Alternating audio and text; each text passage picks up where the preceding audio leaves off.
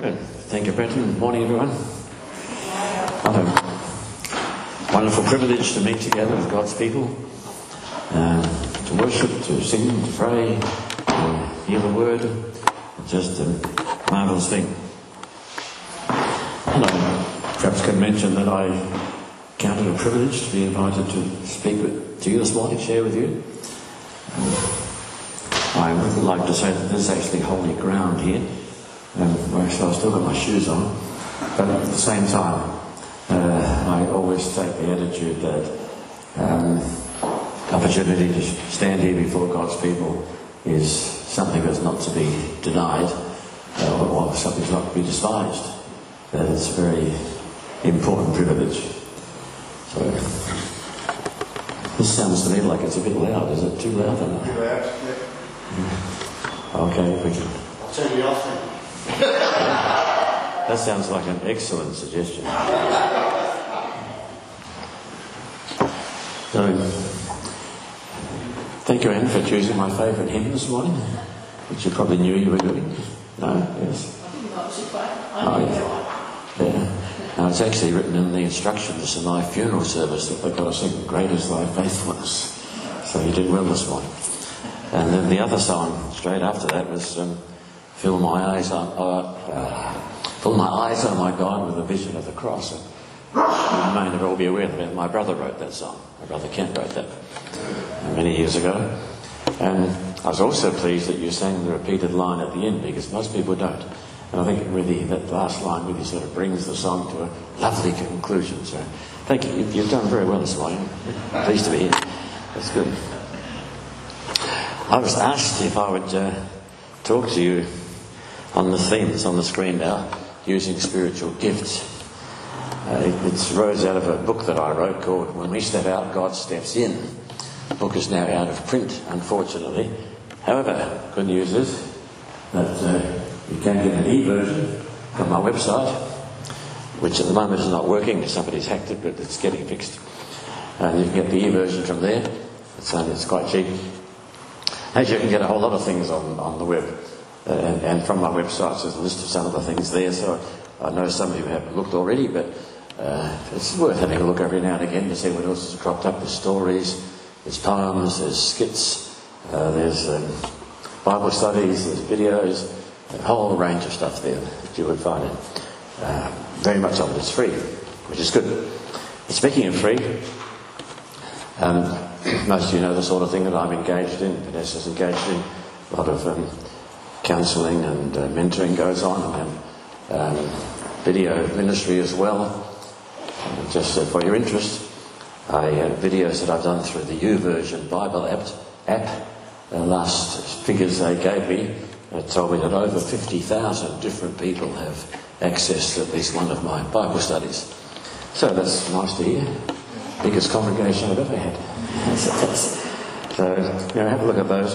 But also, on the other side of it, we're winding down the publishing side of it. It's getting too to carry on the distribution and so on for that. So I bought some books this morning. I'll be in the next room afterwards.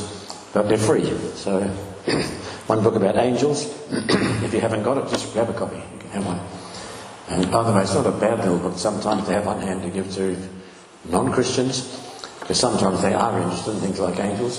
And this book does have in it a very clear gospel message. If I was writing it now, I'd probably do it a little differently, because some of the beginning part is sort of biblical data which might not interest other people so much, but anyhow, the rest of it's good. And then also there's some prayer diaries there. If your prayer diary is now worn out, or you haven't got one, you have one, to grab one of those too, so they'll be there afterwards. How's that? Is that all right? I thought I was doing something really, but you want discount as well. That's really pushing it.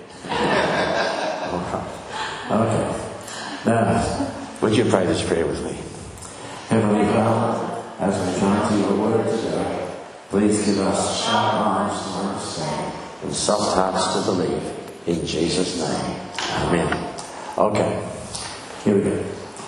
I'm going to read from Matthew chapter 14. And firstly, the first point we're going to make is use spiritual gifts according to need. Now this is a story which is well known of how, well, let's just read it. So when he went ashore, he is Jesus of course, he saw a great crowd and he had compassion on them and healed their sick. Now when it was evening, the disciples came to him and said, "This is a desolate place and the day is now over. Send the crowds away to go to the villages and buy food for themselves." So you see highlighted two words there. People were sick and people were hungry. It was also in a desolate place. And this is the primary motivation for using spiritual gifts. It is to meet people's need. Why did Jesus feed these people, as we will see? Well, because they were hungry. Why did he heal them? Because they were sick. And that's the reality of it. Divine healing is only for sick people. Right? If you're healthy, too bad. And that's not a reason for making yourself sick, of course, but the reality is that only sick people need healing. So, here's a couple of questions. Which is the right question? Which gifts do I have, or which need can I meet? See, a lot of people are preoccupied with saying, "I wonder what my gifts are." And when you're asking that question, where are you looking? Looking in here, looking into yourself. But when you ask the question, what needs can I meet? Where are you looking? You're looking out to other people. And that's the motivation or question behind using gifts of the Holy Spirit. What needs can I meet? Because as we said before, only sick people need healing. So if you want to minister to the sick, well, don't do it in on a football field or something. Find somewhere where people really need that. I suppose the football field might be a place to. Anyway, the point I'm making here, that we need to get the perspective on, and that's enough motivation. You may say, well, I've never ministered to the sick. But if you're the only person there and somebody is sick, then you ask the question, what needs can I meet? That's when you need a gift of the Holy Spirit to meet that need. And that's why they're given. There's nothing to do with reputation or calling or talents or anything like that. Spiritual gifts are to meet people's needs. All right. Number two. We're still on number one. We need to say about that, on the same kind of line. Some people say that I believe the gifts of the Spirit are permanent. In other words, you have a permanent gift of healing, or you have a permanent gift of prophecy, or a permanent gift of this or that. But that, in fact, is not how the Bible describes gifts of the Spirit. Now, other gifts are like that. Teaching may be a permanent gift. Pastoral care is a permanent gift. And other gifts may be sort of lifelong talents that just go with you. But gifts of the Spirit are not necessarily permanent because they're given to meet a need. And if that need arises, then that's when a gift is needed to meet the need. So to play it on words, they're not permanent, but they're pertinent. And if you don't know what pertinent means, well, it means apt or appropriate or suitable for the occasion. Okay, so there's a difference between that. Because even a permanent gift may not be pertinent. So, okay, I'm a teacher, but if somebody's sick, they tell me to forget my preaching. They don't want preaching, they want healing. And so my permanent gift is teaching, but a pertinent gift at that time will be a gift of healing. Does that make sense? Yeah. That's an important distinction. All right. Perhaps part of the problem here, the way we understand this, is the way some Bible translations put it. So you've got the King James Version here, there. And you notice I've highlighted the definite article, the word "the." And so it says here, the one is given by the Spirit, the word of wisdom, to another, the word of knowledge, further down to another, the gifts of healing, to another, the working miracles. So it's interesting that the word "that" does not occur in the Greek text. It's not part of the Greek New Testament. It's something translators have put in. Because as soon as you say that someone has the word of wisdom, what does that imply? It implies permanence. They always have a word of wisdom. Every time they open their mouth, they speak wisdom. Or if you say someone has the gift of healing, that implies that every time they pray for someone is healed. You're right, Mark. You're right in that. So let's look at it differently. This is the BCV, the Barry Chant version. To one who's given and utterance of wisdom, to another an utterance of knowledge, to another. Now that sounds funny in English to say to another a faith, but that's because in Greek the word there's no word for the or for in that point. In fact, in Greek, New Testament Greek, normally abstract nouns like faith always have a definite article. It's unusual for it not to have the definite article, but it doesn't have. So it seems like Paul's trying to say something here, that it's not necessarily permanent faith that always works, it's faith for a given need. Okay, so he goes on further down, a prophecy and interpretation of tongues and so on. And notice just towards the end there, there's no such thing as the gift of tongues. That phrase anyway is not used in Scripture. It is varieties of tongues given at different times for different needs. As it happens, because we always need to pray, then pretty well everyone speaks in tongues because that's a permanent need. So tongue speaking is therefore always pertinent as well. To go back and look at the prophecy one here, there, if you say to somebody who's given it just to another prophecy, it sounds like they can prophesy anytime, any place, anywhere. If you say to another is given a prophecy, that indicates just one prophecy to meet a given need at a given time. Because it's quite a different concept. And the gifts of the Spirit are like that. They are individual gifts given for particular needs to which they are pertinent. Does that make sense? Now you can see what that does then. It means that even though you may never have prophesied in your life, it could be that you find yourself in a position where you're prophesying. Because a prophecy is needed in that occasion and you're the person on the spot. This is a good one. You may never have said a wise word in your whole life. You may never have a word, but it may be that on some occasion something happens where you find yourself speaking a word of wisdom, a wise word or a wise message that just resolves a problem. You think, wow, because it was pertinent, even though not necessarily permanent. Well, I'm sure that you're all wise most of the time, but you know what I'm saying. And a word of knowledge, perhaps we say that. It's not the word of knowledge. That doesn't mean you always know everything. It just means in certain situations, the Holy Spirit will reveal something to you that you can say, and you might not even be aware of it sometimes. But it's a word of knowledge that will change and affect somebody's need or somebody's life in some way. So, that's the first point. Then, pretty well covered. We'll leave that. Except just to say on that one just there, that what I've done there is just quoted from several different translations of the Bible. You see there's quite a variety, but a number of them do use the indefinite article a rather than the. So my very Chant version is not the only one. So other people do that as well. All right. Now, so number 2, verify our word from the Lord. Jesus said they don't need to go away, you give them something to eat. Well, when I say verify, you can't always guarantee you've got a word from God, I think, but we need to at least believe we have. And be careful that we're not sort of stepping out and just doing our own thing. I could just mention an example that has just come out this week. There's a American preacher who's coming to town at the end of the month, and he's got onto some new thing whereby now he's decided the way to get healed is to get baptised in water by immersion.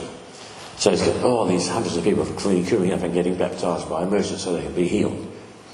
And there are even testimonies of people recovering from things. But we say, hang on a minute. Where does the Bible say that? Where does the Scripture say that? Where does the Bible say that baptism is to bring healing to people? That's not part of the deal. Baptism primarily to testify to the death, burial and resurrection of Jesus, and then to our own death, burial and resurrection in our spiritual life in Him. And that's what it's for. And it's a life-changing thing, but this man and his wife, there's something to this. People are apparently turning up in large numbers to hear what he's saying. But we have to say, well, is that a word from the Lord? How does it line up with Scripture? So whatever we're going to do, it would need to be biblical in thrust. Okay, I think you know that one. Number 3, treat problems as opportunities. So the disciples said, we have only 5 loaves here and 2 fish. And Jesus said, bring them here to me. So here's this situation with all these people crowds of them on the mountainside, and we know there are thousands of them there. They've got no food, they're hungry. So Jesus says to the disciples, well, let's feed them. You feed them. But they say, but look, we've got 5 loaves and 2 fish. How can you feed thousands of people?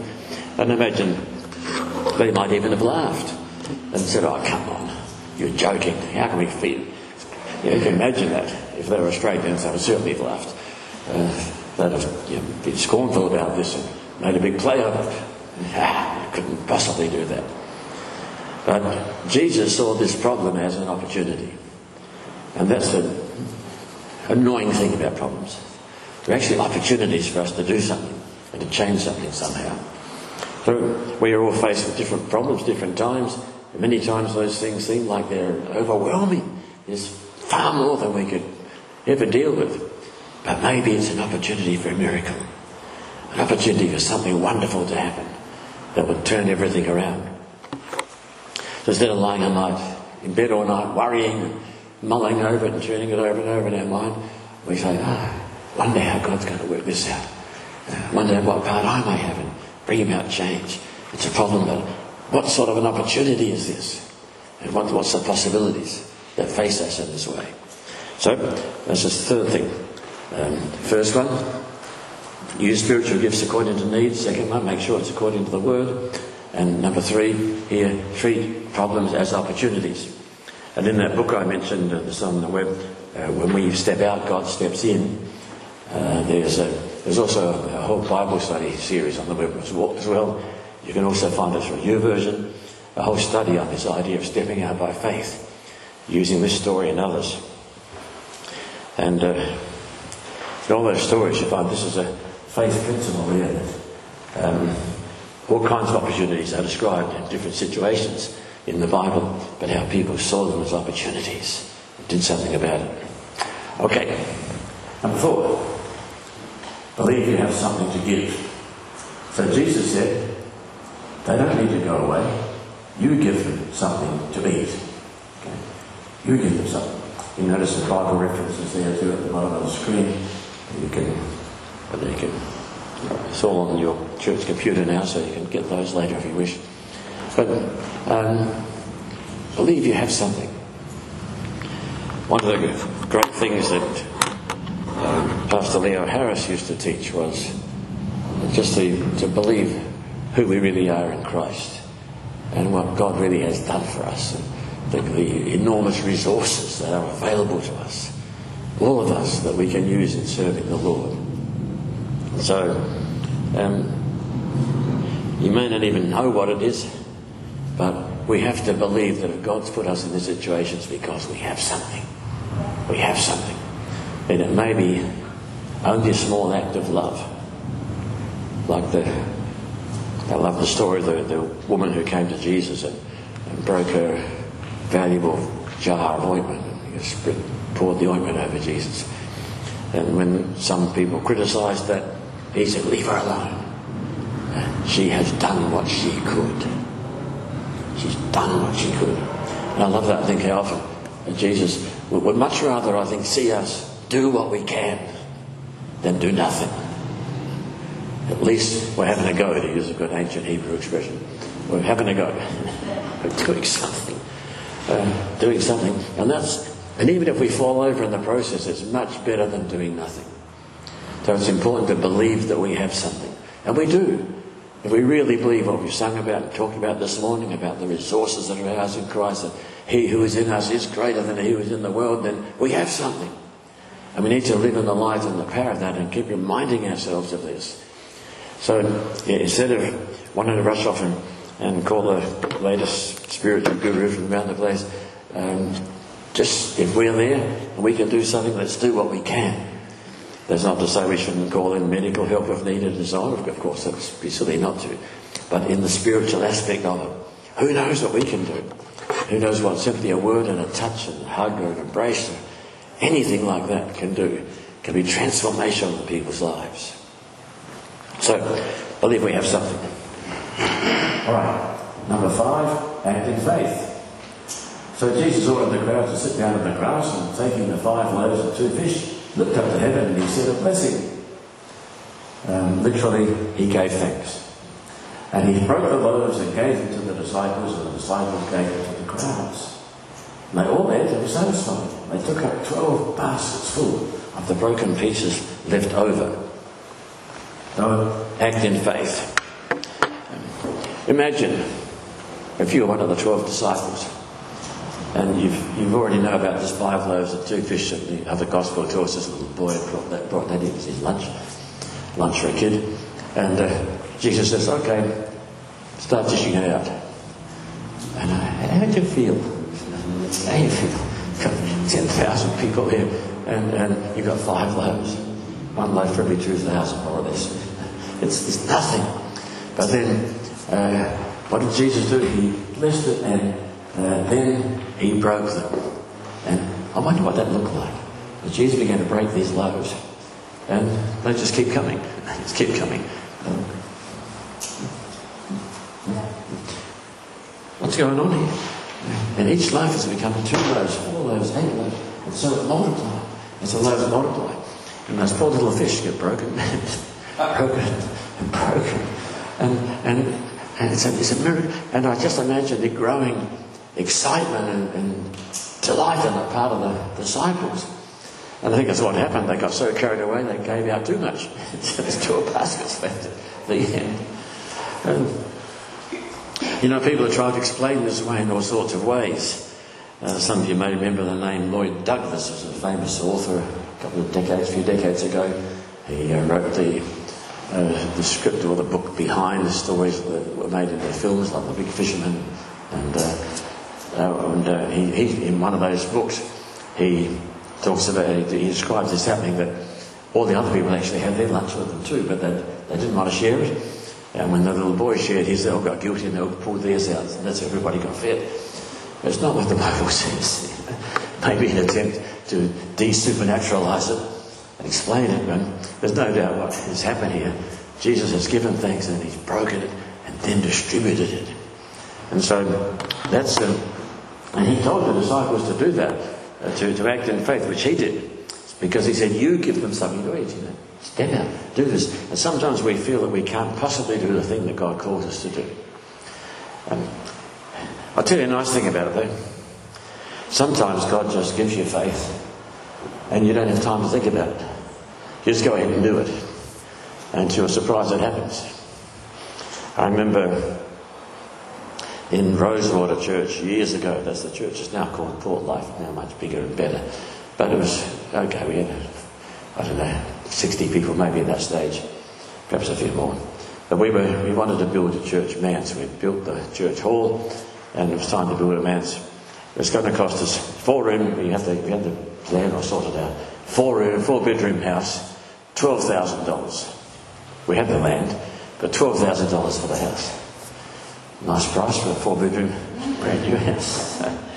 But it was 1970 something, so a long time ago. And the elders got together and we decided that on Sunday I would get up and I would tell the people we were going to build the house. And we'd agreed to do it. And the following Sunday we were going to take an offering and invite people to contribute. And so that was my instructions by the elders, I was to do that. So I got up and made the announcement. I said, we want to build this manse. I believe it's got another pastor coming to join the team. We need the house. And it's going to cost us $12,000. And so if you can bring an offering next week, or if you can make a promise, I said, that's what we're going to do. And then I said, and I believe we'll get the whole amount next Sunday. And when I sat down, I thought, you idiot. What made you say that? You weren't supposed to say that. You're supposed to tell what you're going to do. And I sat there, and the people were singing a hymn, and I thought, oh, you stupid. Calling myself all these names. Anyway, the deed was done, so I couldn't do anything about it. The following Sunday, we took the offering, $2,500. So, long way short. But after church, a young woman in the church, young widow, I guess 40-ish, a couple of kids, came to ask if she could see me after church.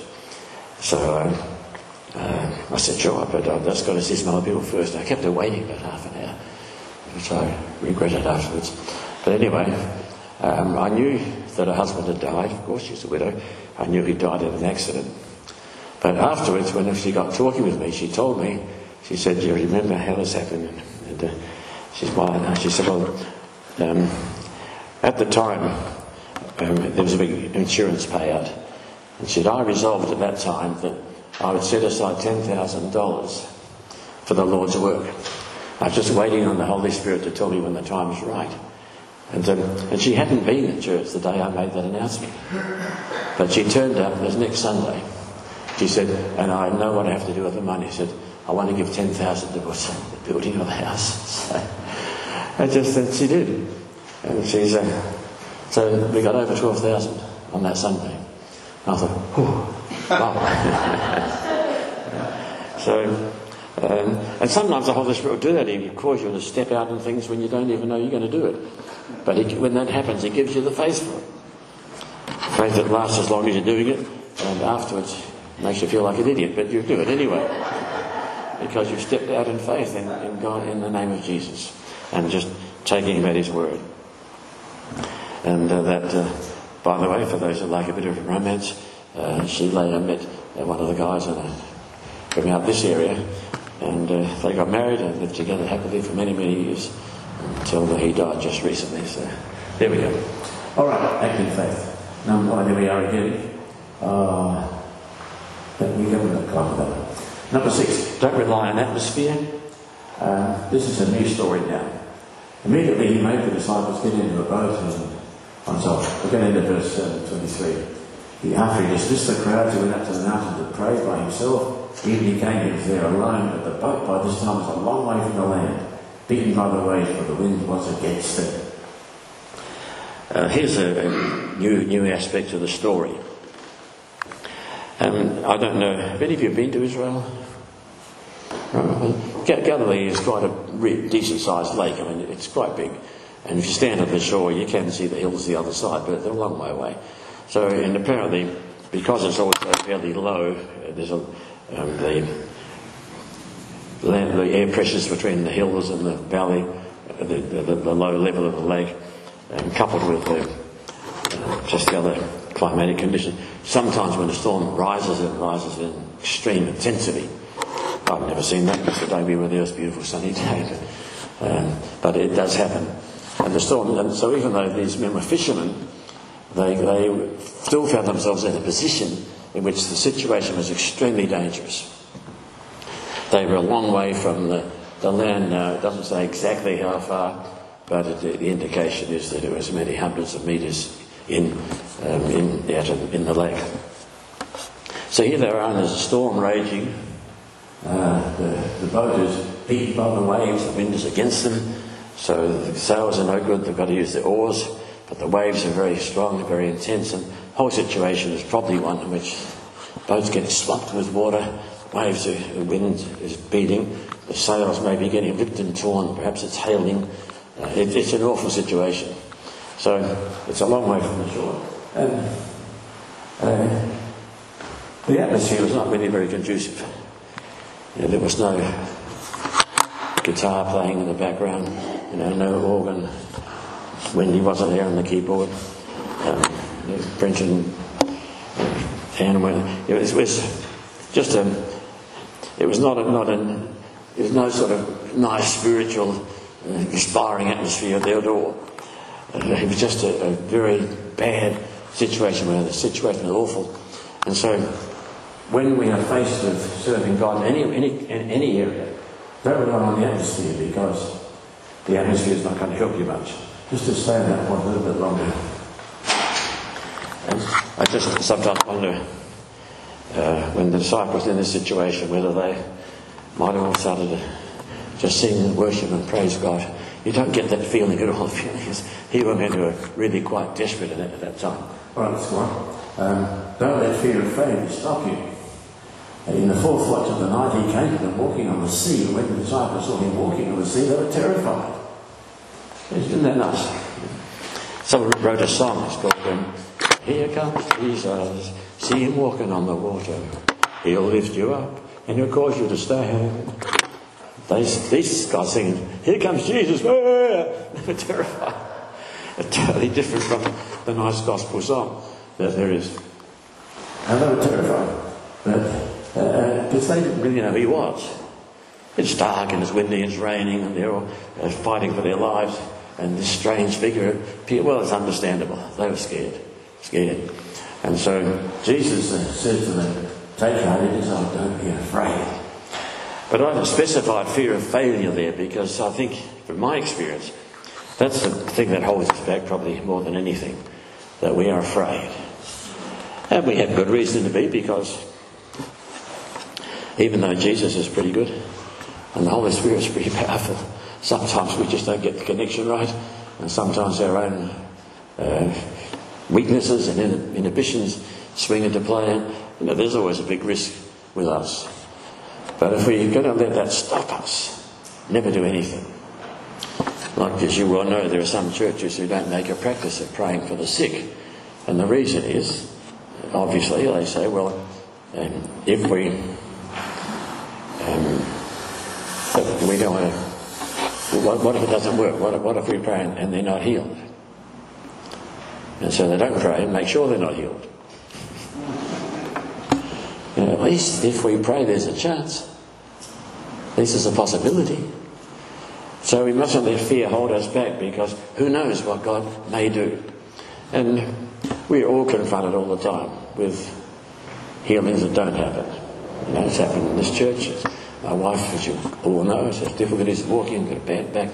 And have we not prayed about it? Of course we have. Not just us, but we try to get other people who might have more faith than we've got. No, we do all these things. But are we going to give up praying for the sick? No. Because who knows? Next time, it could be very different. But if we never pray, we'll never see anybody healed. If we pray, at least some people are going to break through. Some people are going to see it turn around.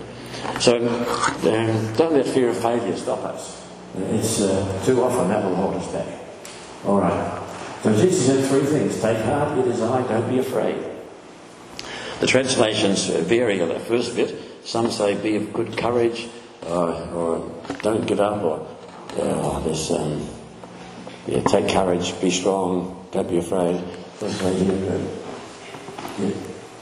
Take heart. In fact, I understand there's one man's rather confused because there's a brand of beer in Victoria which is called Courage. He rather liked the bit that says take courage. That's not what Jesus is talking about. He says, don't be afraid. Be bold here. Be positive. Don't be afraid. Then he says, it is I. And I'm sure you all are familiar with the fact that in the Greek text there's two ways of saying it is I. There's the ordinary way, which is just the verb eimi. It just simply means I am. It's me. Or the other one is one that says ego eimi, which means I, even I am. And that's the phrase Jesus often used when he called himself the bread of life, or the water of life, or the light of the world, the good shepherd. He used that phrase. And he uses it here. It's almost like a divine phrase. It's certainly emphatic. He's not just saying, it's me, saying, indeed me, it's truly me, even I am here. He's really stressing the fact that he's with them. So he says, be courageous, here I am, so don't be afraid. That's when we have that awareness of God, of Jesus' constant presence with us, that we have no reason to be afraid, because he is with us in every situation. As he often said, of course. I'm with you. The end of Matthew's Gospel, I'm with you how long? Always. I'm with you always, even till when? The end of the age. It's a promise. There are many promises like that. In Hebrews, God says, I will never leave you, I will never forsake you. So wherever we are, whatever the situation, he is always there in that situation. Alright? So don't let fear of failure stop you. Leave that.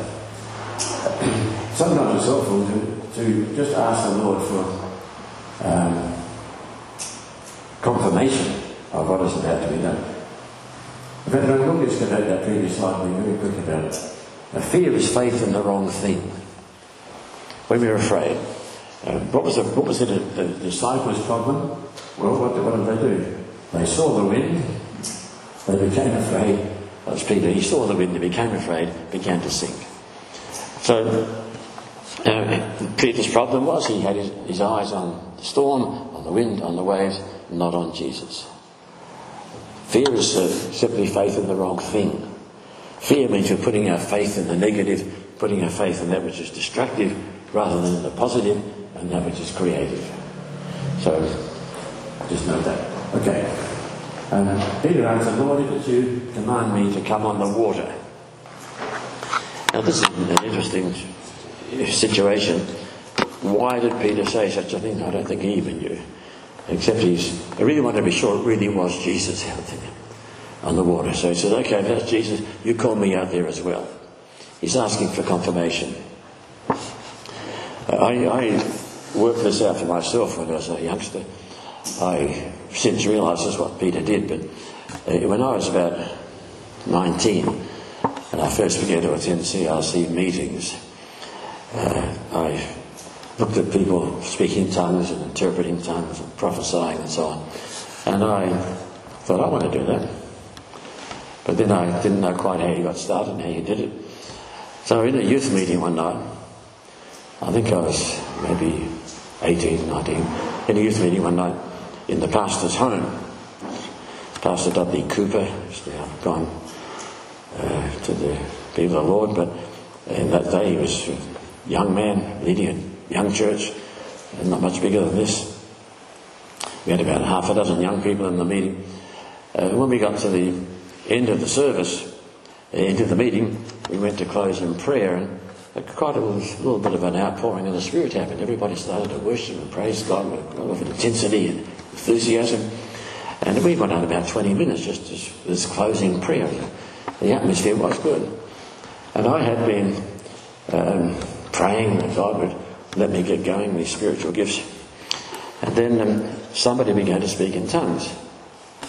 Now aloud, give it utterance of tongues. And I thought, oh, okay, the pastor's here, he'll interpret that. And then I realised he was the one speaking in tongues. And I'd never heard him give an interpretation of his own utterance. So then I thought, I can do that. This is my opportunity. I've been praying and praying for an opportunity. Here it was right in front of me in this meeting. There's nobody else there that I knew of, half a dozen of us had ever interpreted.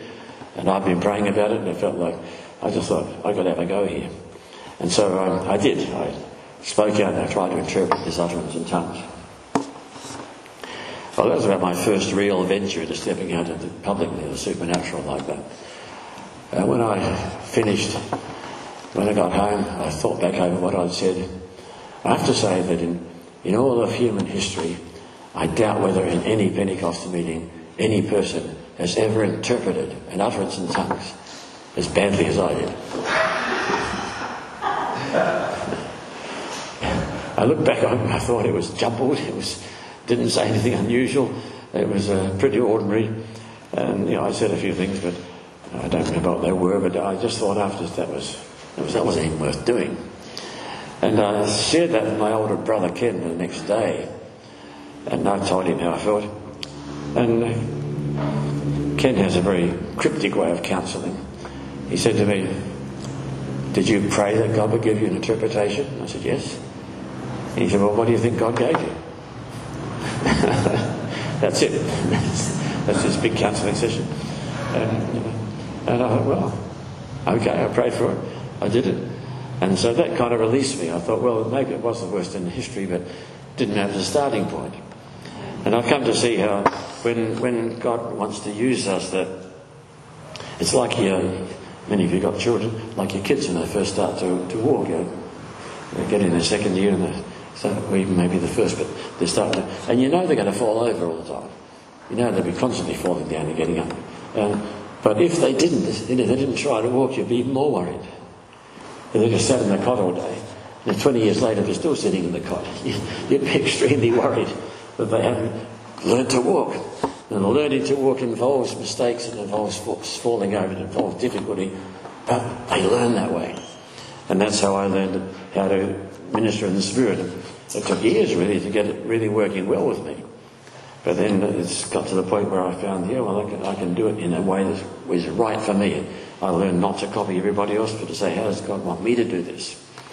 And that gets me in trouble sometimes because I don't always do it in the accepted way. A lot of things I sometimes do radically and differently. But it's a matter of learning how to work in the Spirit and knowing that sometimes you don't get it as right as it should be or as well as it should be. And I think back, I could, if you wanted to someday to kind of damn me through by criticising me all the mistakes I've made over the year, well, sit down with me, I'll give you a list of a few more you don't know about. There's been plenty of them. But you keep going. We don't have fear of failure be the thing that stops us. But as for confirmation, I'm trying to get to, what I learned to do in those early days was I'd be in a meeting and someone would speak, and this is after this, I just told the story I just told you, and someone else would speak in tongues, and I was always ready to see whether it was my time. And if I wasn't sure, I'd say, Lord, if this feeling that I should do it is from you, make it stronger. If it's not from you, take it away. And that works sometimes. And that works still to some measure. But other times I'd say, God, if nobody else has spoken by the time I count 10, then I'll have a go, I'll do it.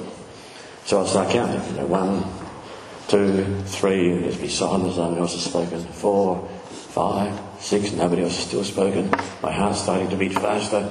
I'm starting to get more excited about this. Where I was up to 6, 7, 8,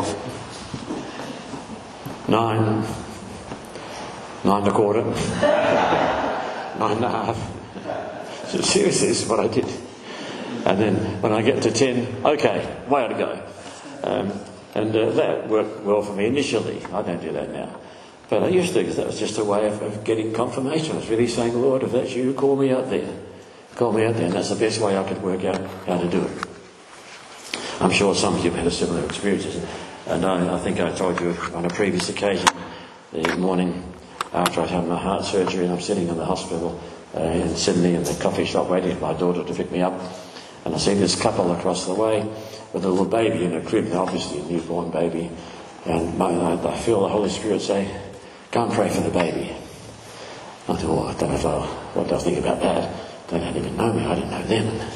So I say, okay, when I finish my coffee, or whatever I was drinking, if they're still there, I'll do it then. So I'm sipping the coffee, and I took lots of very small sips. Yeah, just little sips. Until finally the cup was empty, and I had to go and do it. So I went and prayed for the baby. So, it's not like everyone just automatically goes around a great flurry of power. It's simply learning how to move in the Spirit.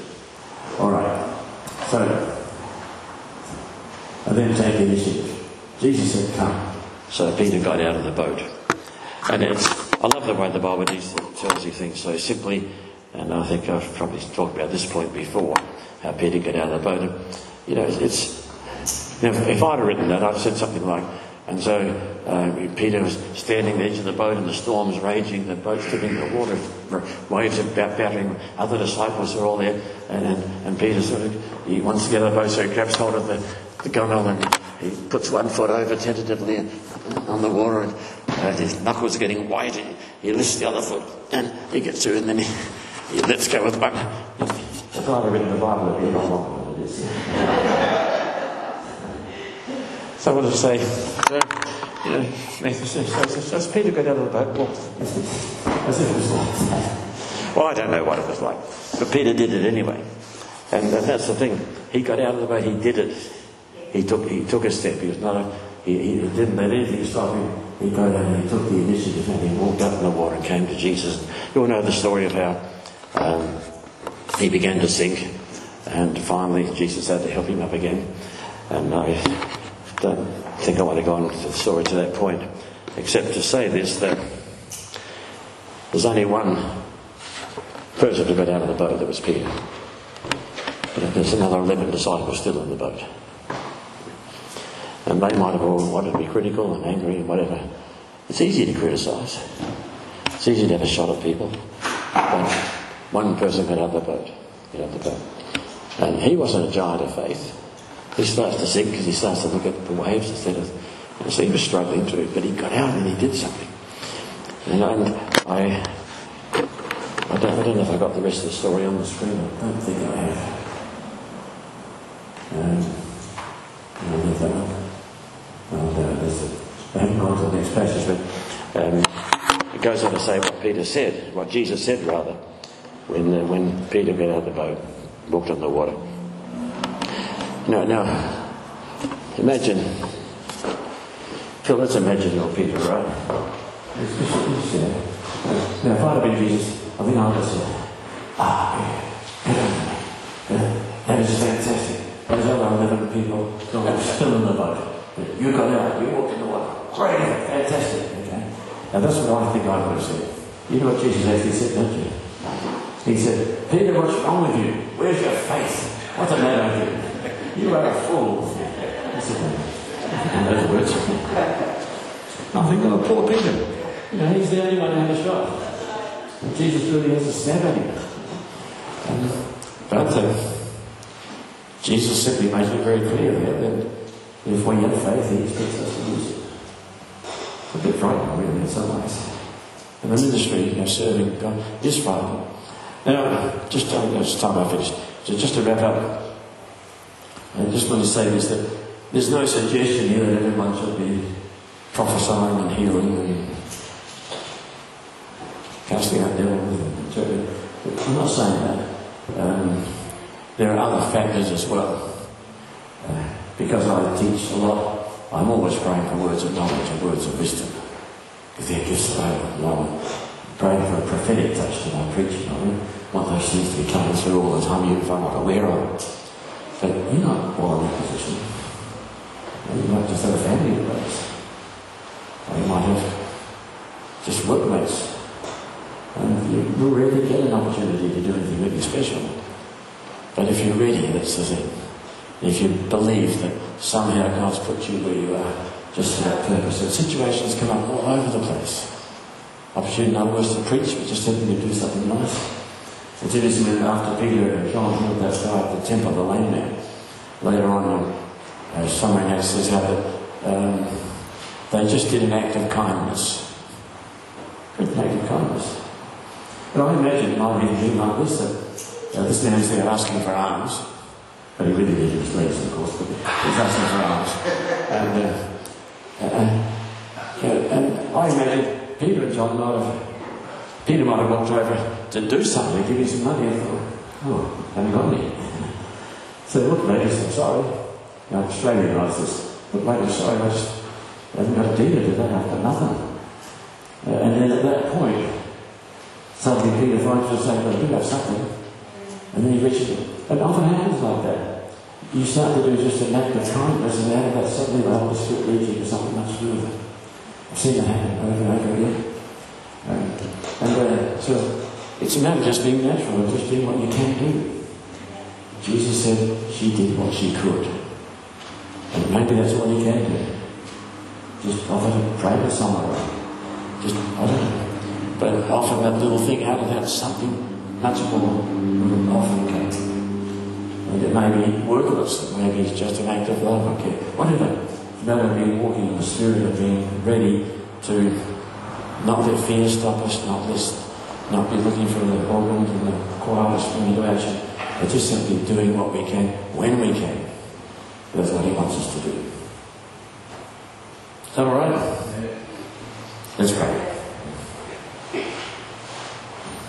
Heavenly Father, we praise you today for your presence here with us here in this place. And Lord, as for this group of people here, we're only a small number, but that's alright, you only have about the same number yourself.